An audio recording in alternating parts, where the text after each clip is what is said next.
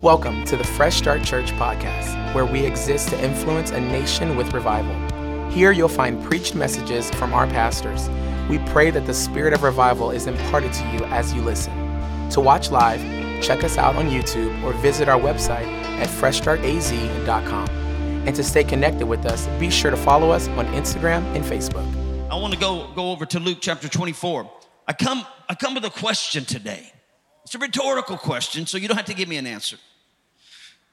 When someone asks you a rhetorical question, that means they want you to ponder it, they want you to think about it, they want you to consider it before you answer. The question is what makes Pentecostals Pentecostal?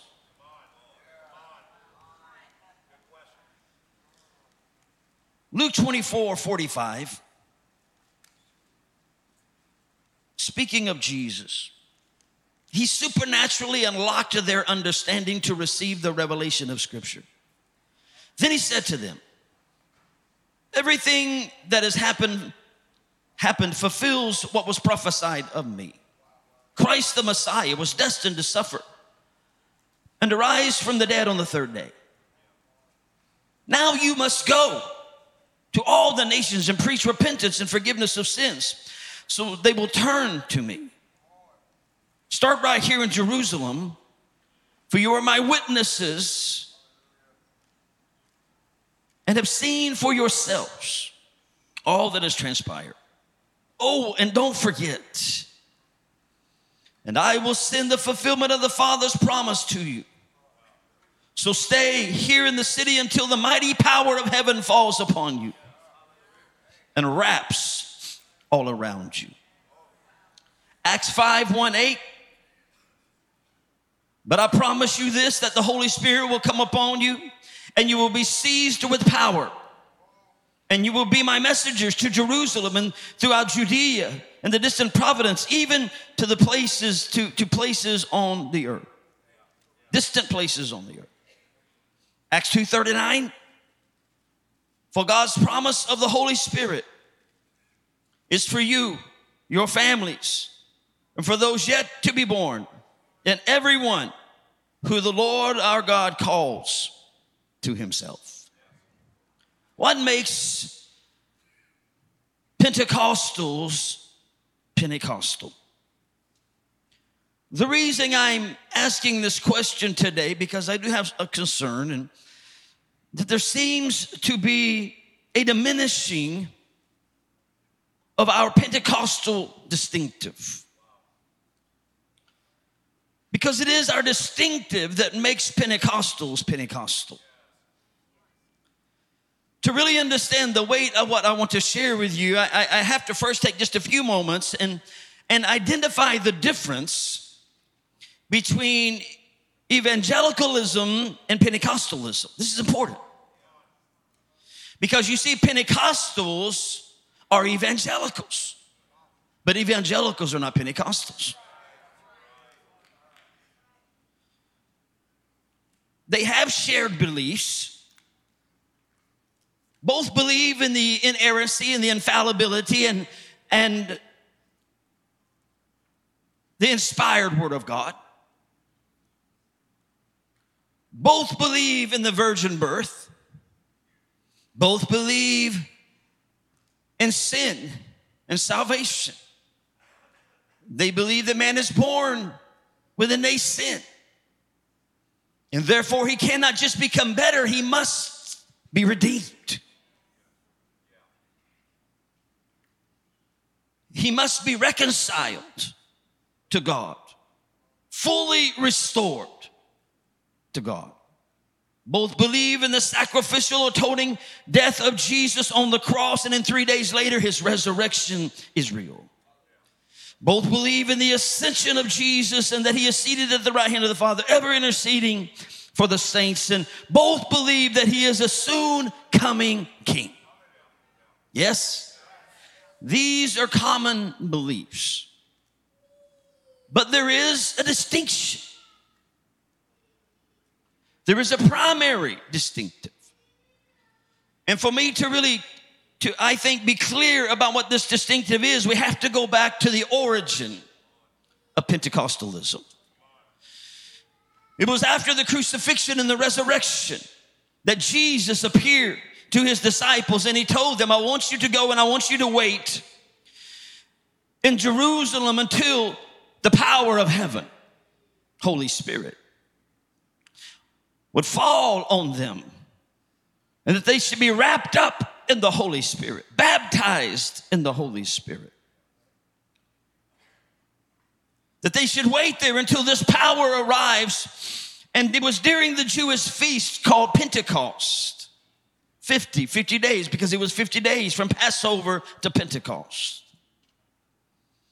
And while there were these apostles of Jesus and more than 100 others gathered in an upper room to celebrate the Pentecostal feast, there came a sound. A sudden sound came from heaven, and it filled the house. It was the sound of a wind, not just any wind, but one Bible says it was a violent wind. It wasn't a breeze. It wasn't a sigh. It was a violent wind, the sound of a violent wind. Now, there are some that say there was no real wind. There was just a sound, but we don't know that. We just assume that because it said it was like. But there was a violent wind that came out of heaven, and then there were tongues of fire. A pillar of fire came, and it divided up into tongues of fire, and it set on each one of them.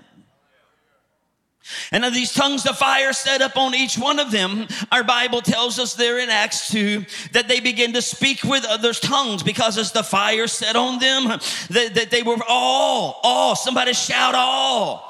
I'm after all. I'm after all flesh. He said he'd pour his spirit out on all flesh. I'm after all. Look at me. If you got skin, you're in. It can be red skin, yellow skin, black skin, brown skin, white skin. If you got skin, Holy Ghost power is for you today. They all began to speak with the Holy Spirit as he gave them utterance. That means that he gave them the ability to speak. And in that moment, the church was born, and the world was forever changed. It would never be the same.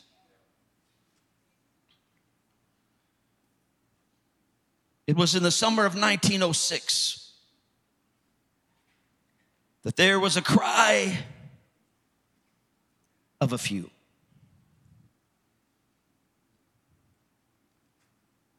Just like it was on the day of Pentecost. 500 were invited, but 120, a few showed up and cried out for whatever this promise was. We don't know what it is, who it is, but all we know is Jesus said, I promise to put power on you. Just go and wait until you get it. And they went and they waited and they waited and they waited, and then the power came. Well, this is a similar thing happened in 1906 in a place called Azusa Street. There was a cry of a few, and God unleashed the fire of the Holy Ghost. Being filled with the Holy Spirit and speaking with other tongues is something that the church had almost lost. There was a little bit here and a little bit there, and there was beginning to be some revivals break out around the world. But then there was this few that gathered on Bonnie Bray Street in 1906 in LA and began to cry out for the Spirit of God. They said, we want the same Spirit that was poured out in Acts 2. They said, the Azusa people were going after Acts 2.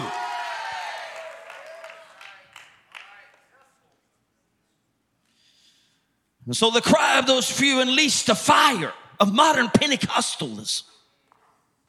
These are our roots. These are our origin. I don't know if you understand the magnitude of what took place in Acts 2. I don't know if you understand the magnitude of what took place at 312 Azusa Street.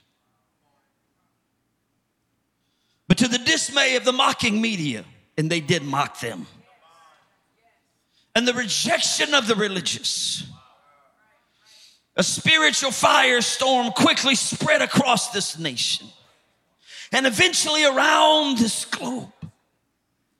And a cry of a few launched a movement called Pentecostalism, and they say today worldwide there are 600 million Pentecostals in the world. In less than 113 years, from a few to over 6 million.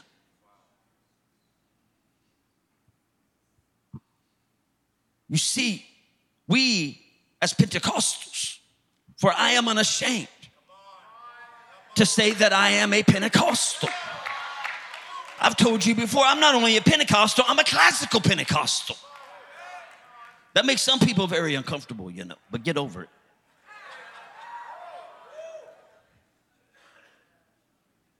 But Pentecostalism has a primary distinctive. You see, the word primary means it's first, it's highest rank, it's first in order. It doesn't mean it's your only distinctive. It's your primary distinctive. A distinctive is something that sets someone or something apart.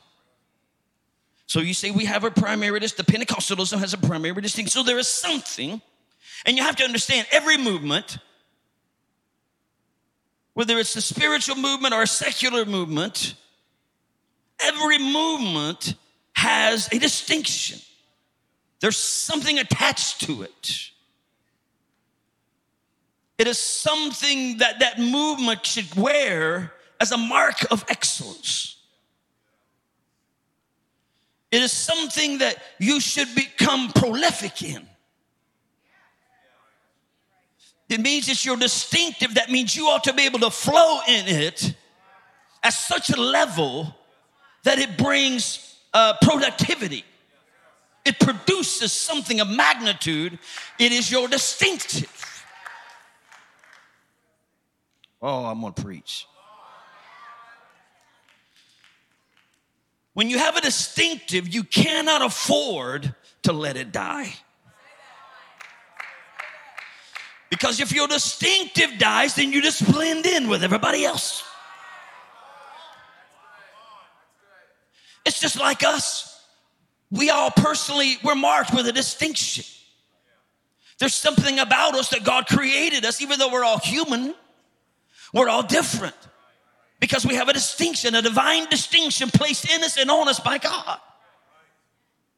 This is why we're alive at this time, because what we carry needs to be manifested in this time. Just as a human being, I carry a distinction. It may be the way I walk, it may be the way I talk, it may be the way I do my hair, it may be the way I drive my car, it may be the clothes that I wear, but something about me, maybe my worldview, something about me is distinct. If that goes away, I just blend in with the crowd. I'm just another person on this planet.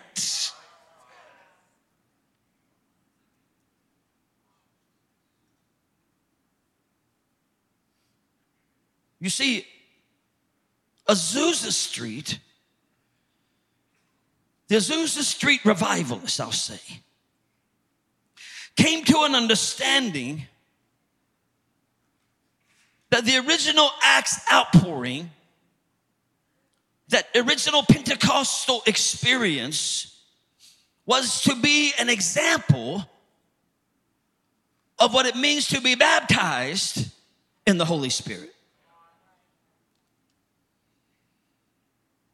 You see, if you are a Pentecostal, I'm talking about what makes a Pentecostal a Pentecostal. If you are a true Pentecostal, then you believe that there is a Holy Spirit. You believe there is a Holy Spirit baptism that is subsequent to salvation, and even subsequent to water baptism. It is called the baptism of the Holy Spirit. It is to be baptized with Holy Spirit and fire. The distinction as a Pentecostal is that I believe that this baptism comes with the initial evidence of speaking in tongues.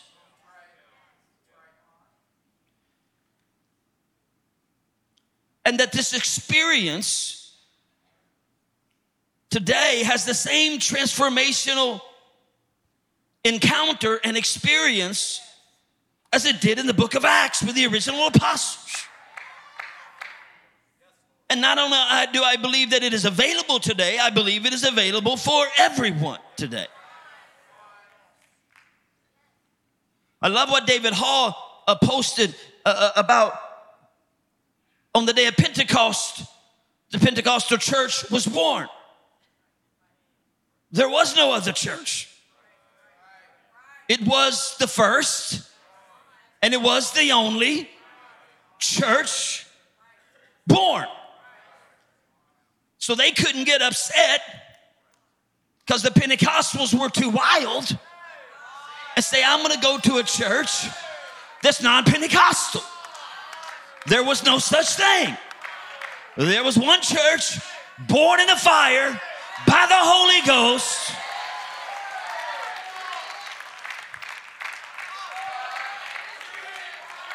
Everything after that was man-made.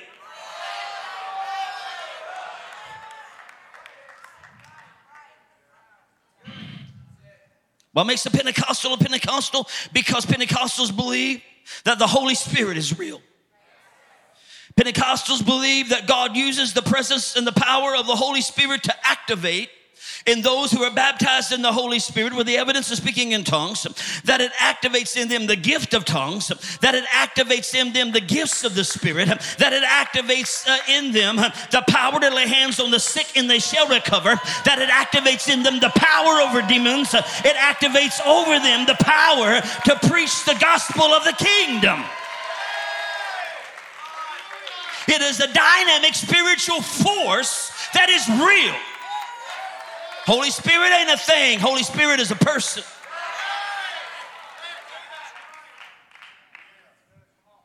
You see, why is this important? Because I heard the Holy Spirit say, if we lose our distinction, we lose our directive. Okay.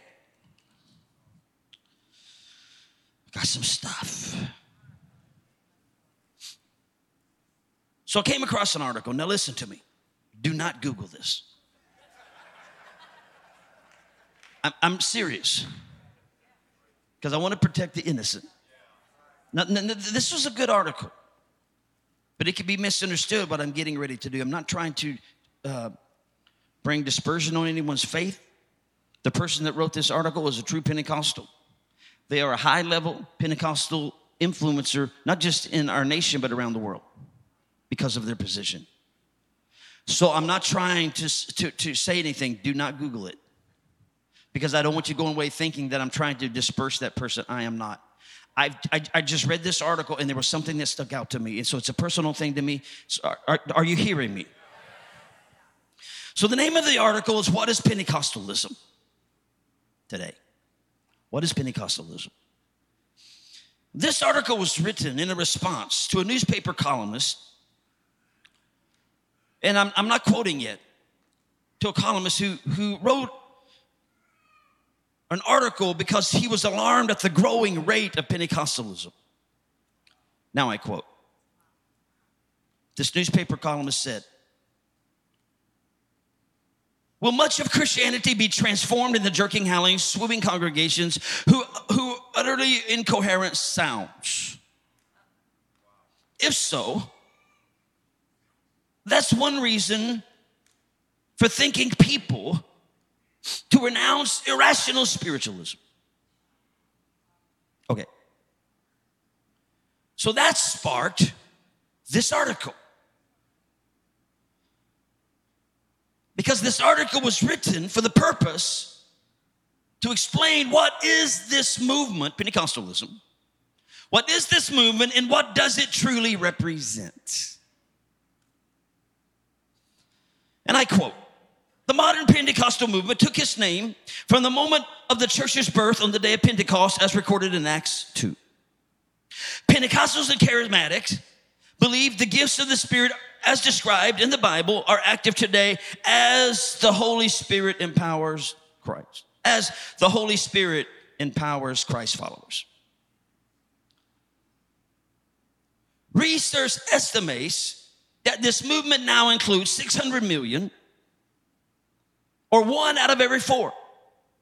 So a quarter of Christians in this people planet today say they are Pentecostal.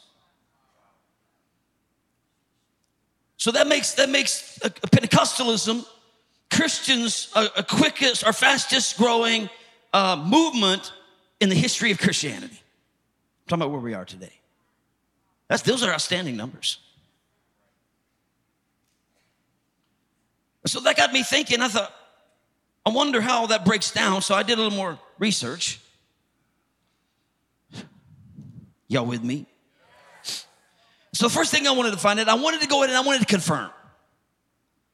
How many Pentecostals are there in the world? And indeed, there are 6 million Pentecostals.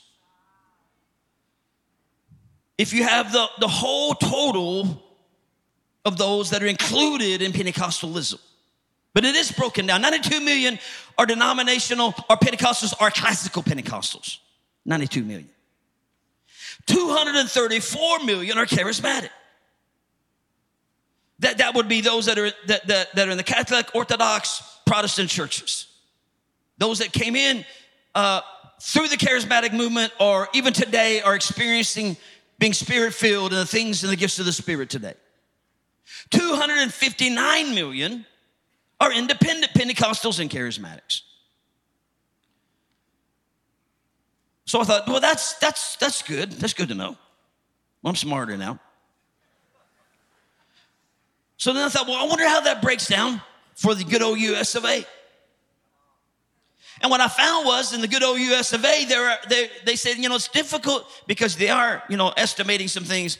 But they say in the good USA, there are 10 million Pentecostals. Don't know, I couldn't find any information on how that's broken down, but there are 10 million Pentecostals in the United States of America. In case you're wondering what the population of America is, it's 332 million. 332 million in America. It is the 3rd largest nation on the planet. China 1, India 2nd, America 3rd. 322 million, the 3rd largest country in the world. And out of 600 million Pentecostals, 10 million of them reside in this nation. Yet we boast that we are the fastest growing movement in Christianity ever. Now, obviously, it's not because there's revival in America and the Pentecostal movement is growing. It is growing, actually. Slightly, but it is growing. Which in this current spiritual condition, y'all stay with me. Where we are as a nation, most movements and denominations are in decline. So those who label themselves Pentecostals or charismatics, there is some growth, just small percentages, but at least they're moving forward and not going backwards.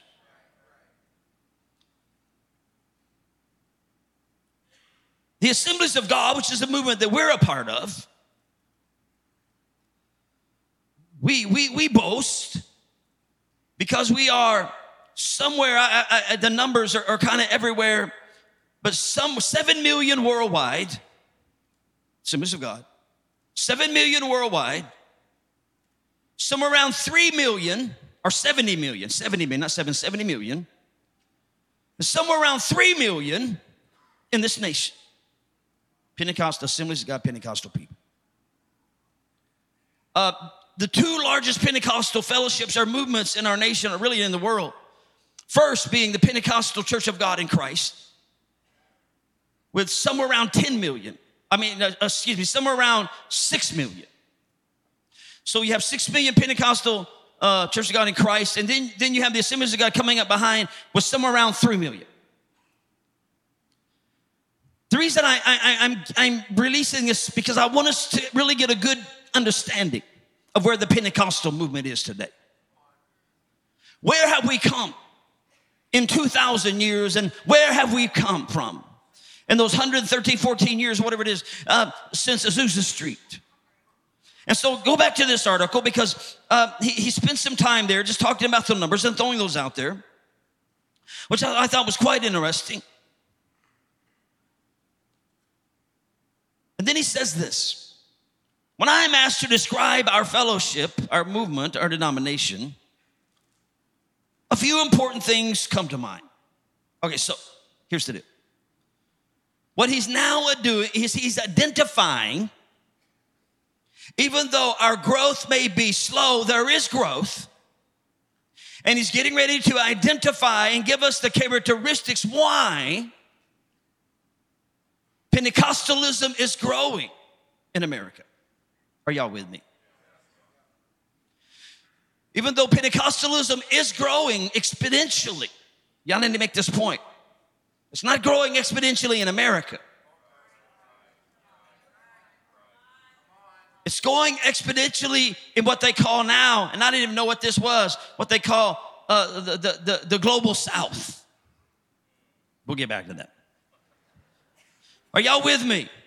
Okay, so he goes through and he begins to talk about some things. Why are we seeing growth? Why are we seeing, positive numbers? Even though they're small, we are seeing positive numbers. And so why? Number one, because we are biblically centered.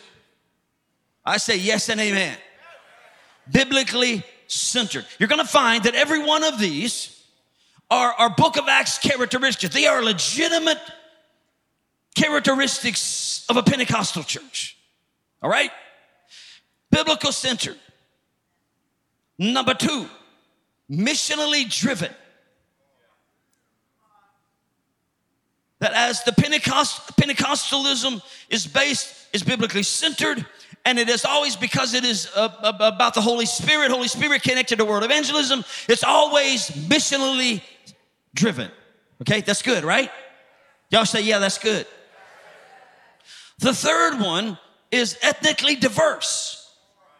So it said that as a movement, the Pentecostal movement is ethnically diverse.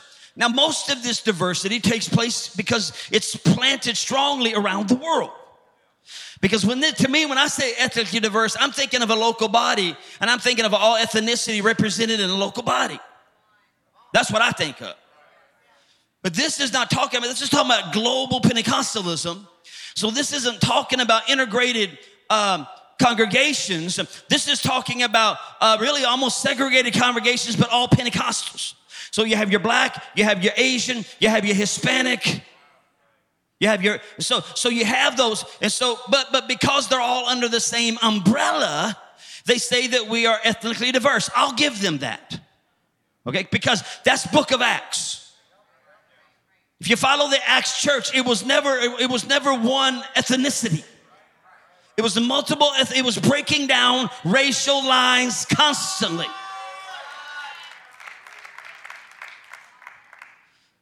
So the fourth one was that the Pentecostalism, and it really has, even though there are pockets and there are some struggles, but they have empowered women more than any other movement, Christian movement in the earth. Because they understand in the Book of Acts, they understand, they see that women were apostles and pastors. They have the same Holy Ghost. And then the last one was, remember, we're talking about what is Pentecostalism and why is Pentecostalism growing in our nation.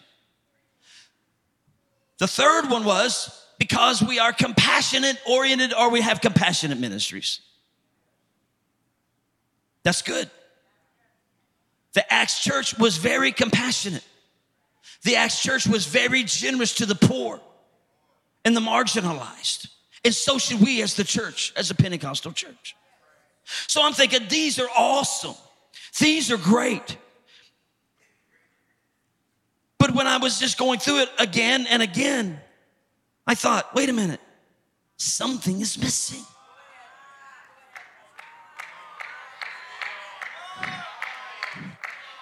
So surely I missed it.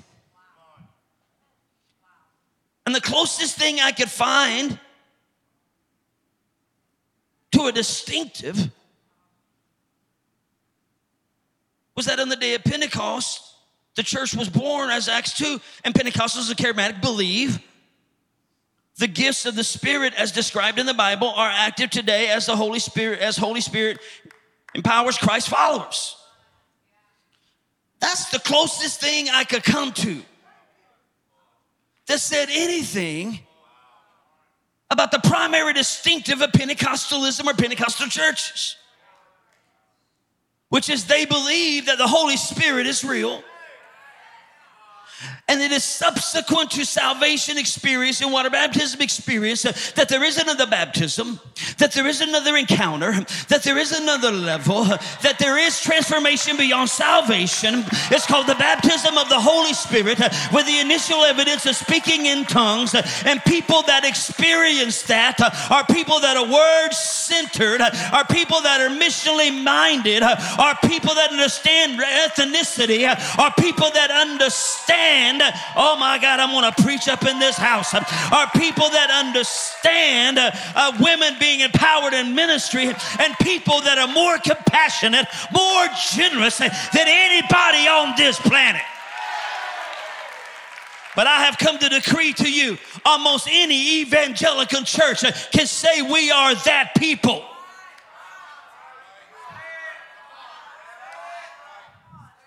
I'm talking about if we lose our distinction, we lose our directive.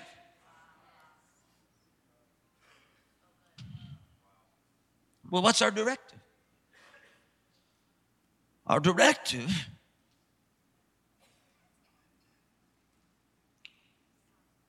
as a Pentecostal church is to make sure we don't lose the distinction.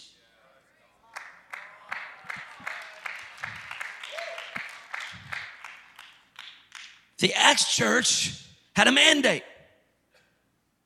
Usher in the baptism of the Holy Spirit so that you can receive power to be my messengers and my witnesses in all the earth. Because the baptism in the Holy Spirit isn't just a theology that we discuss and debate and decide whether it's real or for today or not. Holy Spirit is a person sent from heaven to baptize the church with the power of heaven.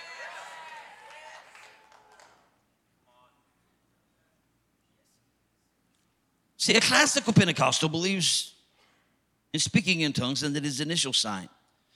It is a subsequent baptism to the Holy Spirit. It is the primary distinction that makes Pentecostals Pentecostal. Now, are y'all doing all right? Classical Pentecostals are in a class all their own.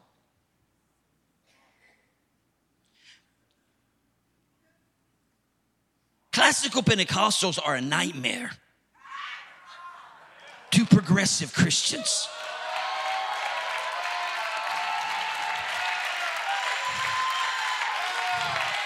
They don't know what to do with us.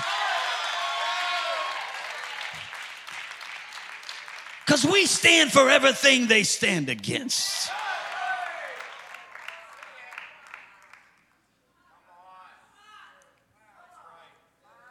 So in my deep research this week,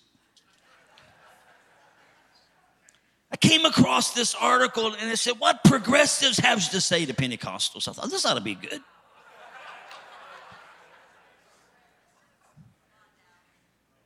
This is a real progressive sharing his heart.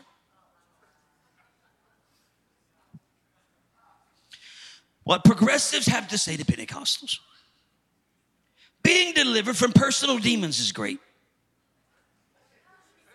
Praying over cities to break and to bind strong men that hold people in bondage is fine. There is a vital missing element that needs to be added. It's not just about the personal and the heavenly that leaves a gap that must be filled.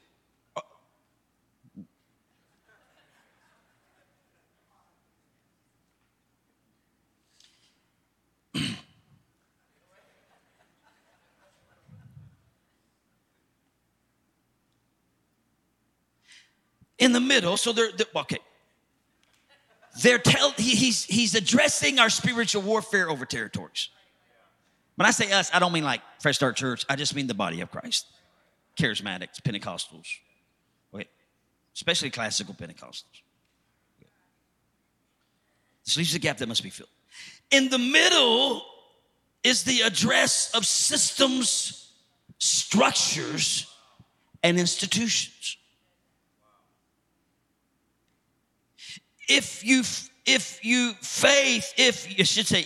faith is primarily personal, congregational, and supernatural, heavenly, then you might want to revisit your understanding of Scripture and the address of systemic sin, or sins like injustice, iniquities. Otherwise, you are a danger of being so heavily minded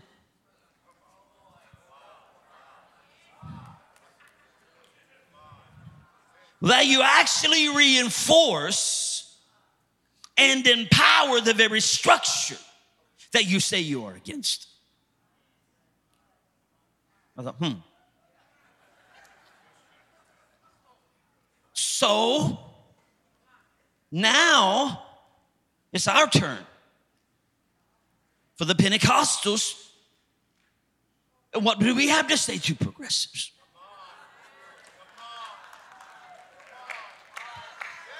I didn't like the one in the Arkansas, wrote my own.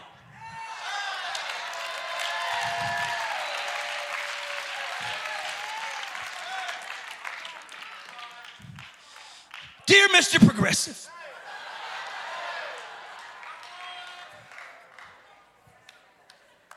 the inspired, inerrant, infallible Word of God says in Acts chapter 10, in verse 38, how God anointed Jesus of Nazareth with the power and the Holy Ghost, or with the Holy Ghost and power, and he went about everywhere doing good and healing all who were oppressed of the devil. I would like to remind you that Jesus laid hands on people. I would like to remind you that the apostles laid hands on people. I would like to remind you that the epistles say we should lay hands on one another. I want to let you know, Mr. Progressive, that when you lay your hands on somebody in faith, you expect something supernatural to take place. And when we lift up our voice and we point our fingers into the heavenlies, we're not just moving systems and structures, we're moving the principalities that's set behind them. Because God always moves in the spirit before the natural. Oh, Mr. Progressive, the reason Jesus did this is because he understood if you're going to move a system and you're going to move a structure, then you got to touch a soul. Because you can pass every law you can pass. You can determine everything the way it should be and not be. But until a man or a woman's heart is touched by the anointing and the power of the Holy Spirit, they will never change. Somebody shout yes. Whoa! Whoa! Whoa! I'm telling you, you a nightmare to hell. They want the church to sit down, shut up, and fold up. But I say it's time to get filled with the Holy Spirit all over again and loose power.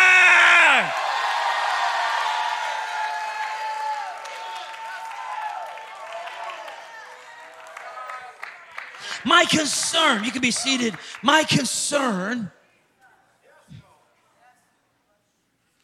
is that we are going the other direction. That if we're not careful, we're letting the progressive Christianity push us into progressive Pentecostalism, where we think our strong points, even though they're biblical and they're important and they're vital to be a strong, healthy, functioning local church, if we lose our distinctive, because our directive is to keep the supernatural realms open. You can't do that without the baptism of the Holy Spirit. Churches that don't preach baptism of the Holy Spirit, churches that don't lead people into the baptism of the Holy Spirit, people that understand it's not optional. It's not optional. It wasn't optional on the day of Pentecost. Well, actually it was, because only 120 made their way to the upper room. The other 380 just decided they would just go on their way and stay in a small space doing nothing. But then there was a people that were so hungry to see revolution, to see transformation, to see the world changed like this Jesus had changed them, to see the power that went through him go through them. Yes?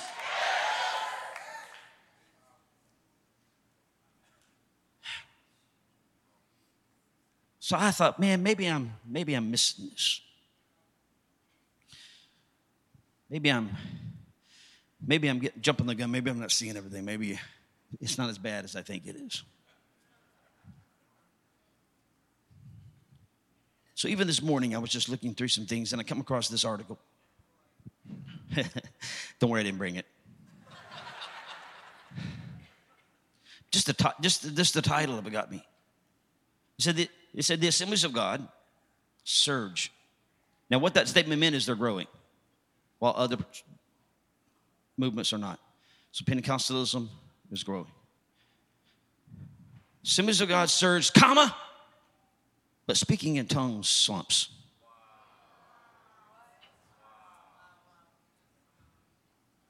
So as we boast in our numbers,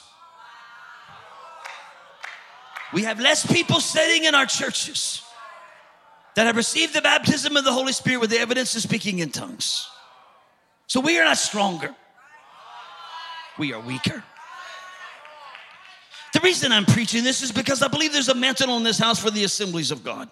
I believe that God has said this here. I'm talking about us, Fresh Start Church, that we're here for a strategic time to let one of the classical Pentecostal movements and refuse to let it die, to be a people, to be a beacon of light, to be a people that there's still a remnant. There's still hungry people. There are people that will contend for Holy Ghost outpouring.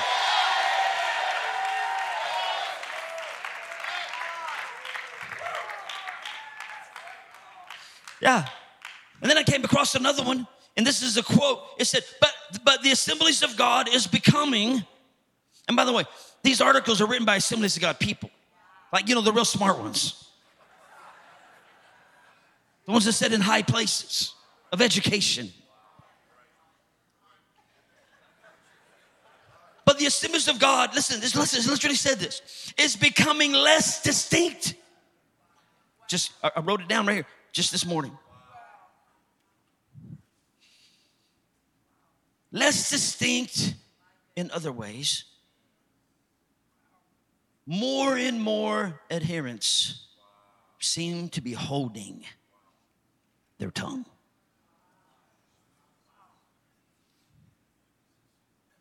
Water baptisms are up.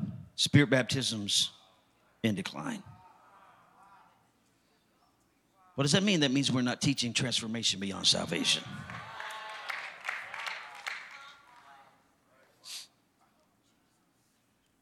And as we boast in our numbers, They tell us that 95% of Assemblies of God Spirit-filled people live outside of the USA. I may get in trouble for preaching this message, but somebody's got to stand up and cry loud and spare not. We got to get our head out of the sand and act like it's okay. We got to act like somebody else is going to do the job. I want you to know there's a reason God, when he birthed his church, he birthed it out of Pentecost, because he knew that was the only church that had the power and the Spirit anointing. I'm not saying we're the only one going to heaven. I'm not saying we're the only one God can use. I'm just saying we have a distinctive, and if we let that distinctive die, nobody else is going to fight for it.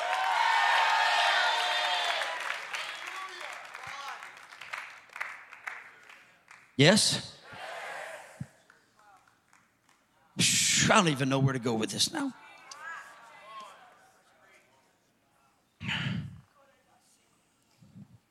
I don't believe it is intentional. I don't believe there's a conspiracy. I don't think people of influence are sitting around and how can we do this and how can we do that and how can we push Holy Ghost? Nobody, no Pentecostal would ever want to push Holy Spirit out. No Pentecostal would ever want to have church without him. No Pentecostal would want to be able to live without him. I don't want to pray without him. I don't want to preach without him. I don't want to breathe without him. You don't know the struggle I go through. Every time I know I'm about ready to get up, I say, God, Holy Ghost, I need you. Holy Ghost, I got to have you. These are words on a page, and without the anointing, there's still words on a page. I need you, Holy Spirit. We got to get back. We got to get our need back.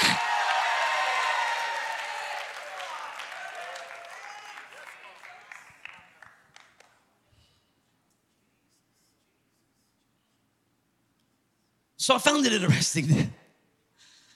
Just bear with me. I'm trying to move. Because I want to have some Holy Ghost up here today.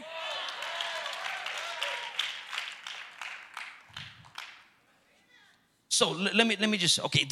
Remember I mentioned something called the Global South. I was unfamiliar with this until I came across this term. The Global South is impoverished regions of Africa, Latin America, and Southeast Asia. This is called the Global South. And at this point, this is where the majority of Pentecostalism is growing. Because it is a people with great need.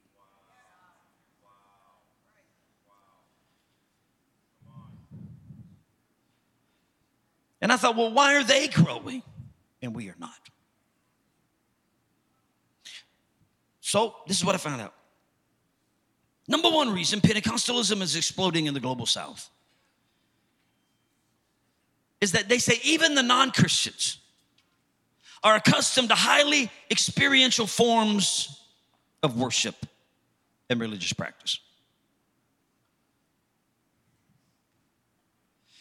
So when you talk about the Global South, you're talking about a people who already understand spiritual dynamics and believe in the supernatural. It's just life for them. And you know, the early Pentecostal movement, one of the defining things that it brought to the church was that they would have literally, Azusa Street up to, that they would literally have anywhere from 4 to 5 hour straight worship services. This would include singing, spontaneous expressions of praise through dancing, clapping, shouting, speaking in tongues, calling forward those that needed to be healed and delivered. We call that an altar call. But yet the majority of our Pentecostal churches today won't even have a simile of an altar call. One church in our valley, he got questioned on it, and someone in his church asked him, why don't we have altar calls? And he said, you're at liberty to take a knee anytime you want.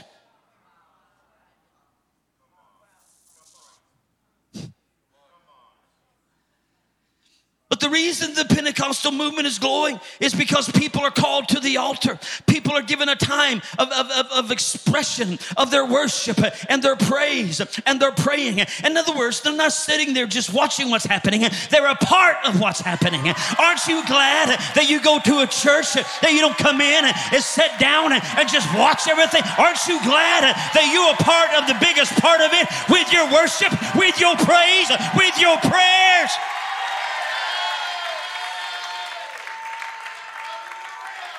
But today we have become so entertainment oriented, and we all come in and sit and we watch the show. And unfortunately, we get bored out of our brains. I'm not making it up. I've been to one of those churches. I thought, my God, that was the longest 44 minutes of my life. So no wonder they have a short service.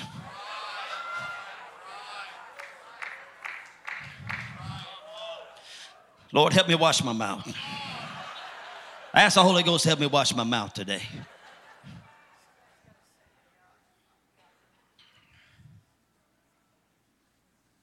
So this was a great draw in the global South. There's just hungry people, needy people. And you know what I thought was very interesting? This really caught me by surprise. The second thing, and then this will be the last thing, but the second thing was that they actually embraced, because well, it's a derogatory term in most places, but what they would call the prosperity gospel. That God will bless you as his child. And they embraced this. And the reason they embraced it is because of the great need in their life. And they embraced this teaching that as a son of God, as a daughter of God, God wants to provide for you. And not only does he want to provide for you, but he wants to lift you. It wasn't that they wanted to have a BMW and try to have a big house. They just wanted to be able to have food on their table. And they just wanted to be able to have a job. And they just wanted to have a good family. And then somebody told them, this is the gospel of the kingdom. And when you come to the king, not only do you get forgiven of your sins, not only does he fill you with the baptism of the Holy Spirit, but when he touches you, he changes your soul. He changes your spirit. And then all of a sudden, a man wants to make sure he's a good husband to his wife, and a wife wants to make sure she's a good wife to her husband, and a husband and a wife make sure their kids are well taken care of and educated and dream and believe. And when you get a family like that, before long, it's going to change a community. It's going to change a city. It's going to change a nation. It is going to bring transformation.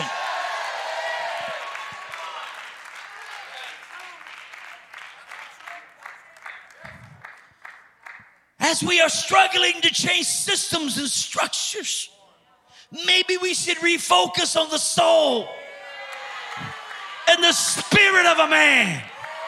Let me put my hands on you and break poverty off you. Let me break sickness and addiction off you. Let me break perversion off you. Let me break abuse off you.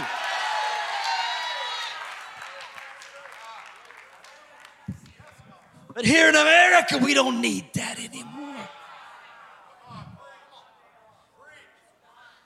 So we slide into progressive Christianity, thinking that somehow we are going to change the system. It's going to take the Holy Spirit falling on our nation. Can I get a witness? Stand all over this house.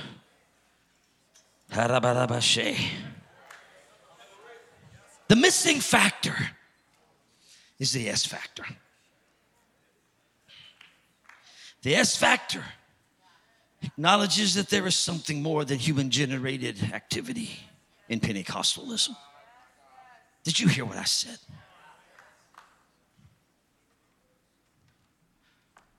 Progressive Christianity is all generated humanism, Marxism. Pentecostalism is something more outside of that, beyond that.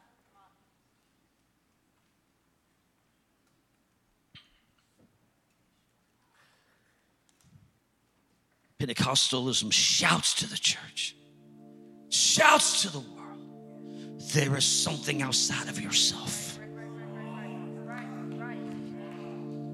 He is Holy Spirit. When he came to Azusa Street, they said, the Comforter has come. The Comforter has come. We cried and he came. Comforters. How did they know that? Because they spoke in other tongues.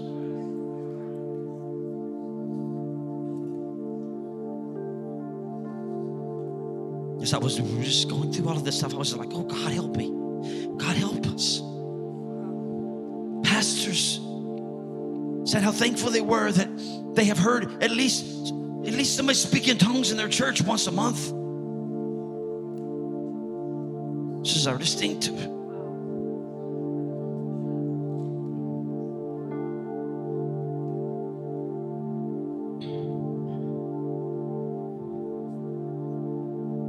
Just to make it clear, this is the Pentecostal church.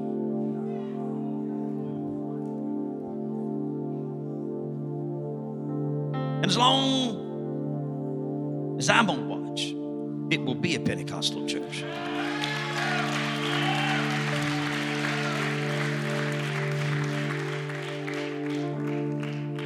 Now, I don't know, 30 years from now and I'm gone, then it's all yours. But while I'm here, I will fight the fight.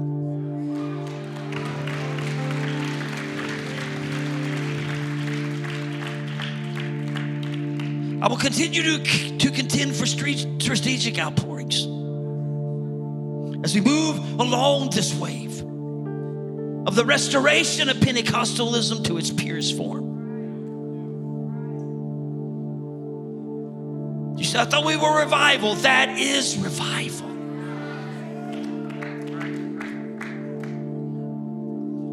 Unfortunately, much of the church today has been inoculated with a mild form of a disease.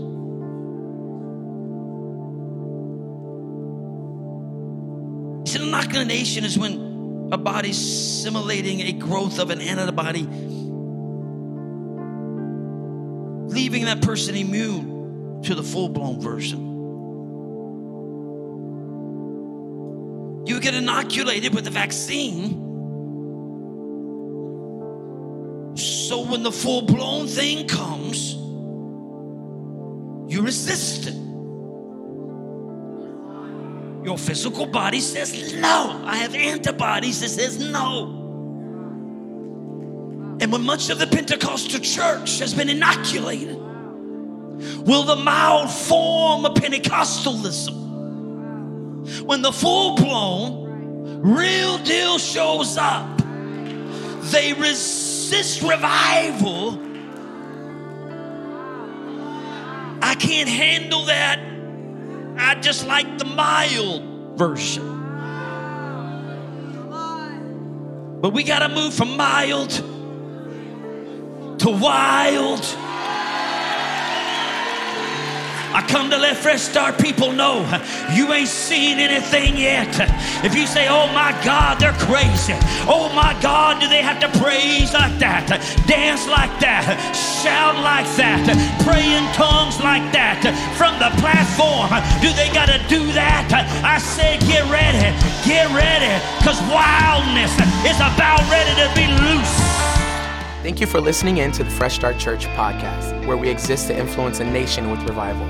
You can order Pastor Kim's book, Doorkeepers of Revival, at doorkeepersofrevival.com. And you can listen to Fresh Start Revival Worship on Apple Music, Spotify, or wherever you stream your music. Thank you for tuning in. We'll see you next time.